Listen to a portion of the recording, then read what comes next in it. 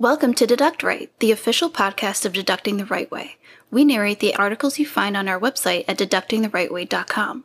It's an online resource empowering small business owners to tackle tax and accounting issues head-on. You'll find tips and tools that help you master complex topics. Before we begin, let's go over our disclaimer. The information you hear does not replace or substitute the services or consultation with trained professionals in any fields such as accounting, finance, business consulting, legal, or psychology. You should speak with your representatives before implementing any tips. Only a licensed professional who has reviewed your file is in the best position to advise you. My name is Iris, the co-founder of Deducting the Right Way, and I'll be your narrator for this episode. Why partnerships aren't always the most popular choice. Partnering up with someone sounds like a great idea at first, but it can quickly become your worst nightmare if you don't take the time to plan for the future. How business partnerships end. Partnership disputes lead to lawsuits, or even the unexpected closure of a company. Why do strategic partnerships fail? A breakdown of communication, trust, and loyalty. Most claims include unauthorized withdrawals, personal use of company assets, not completing essential duties, and not operating in the best interest of the company.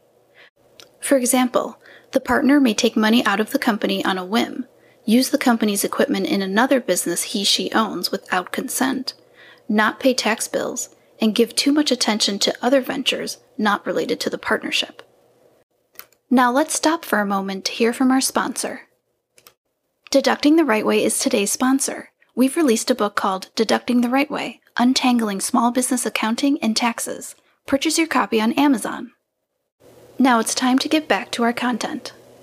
What should I consider in a partnership agreement? First, you need to know who you are working with and why you want to go into business with them. What is your partner going to bring to the table that you can't handle on your own? Next, map out how the partnership will work. Define the roles, profit split, and general expectations. Leave nothing to chance. Finally, put everything in writing.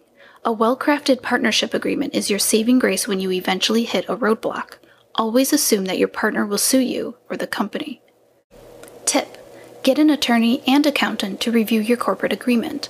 These professionals have seen many partnership disputes and can lend their expertise.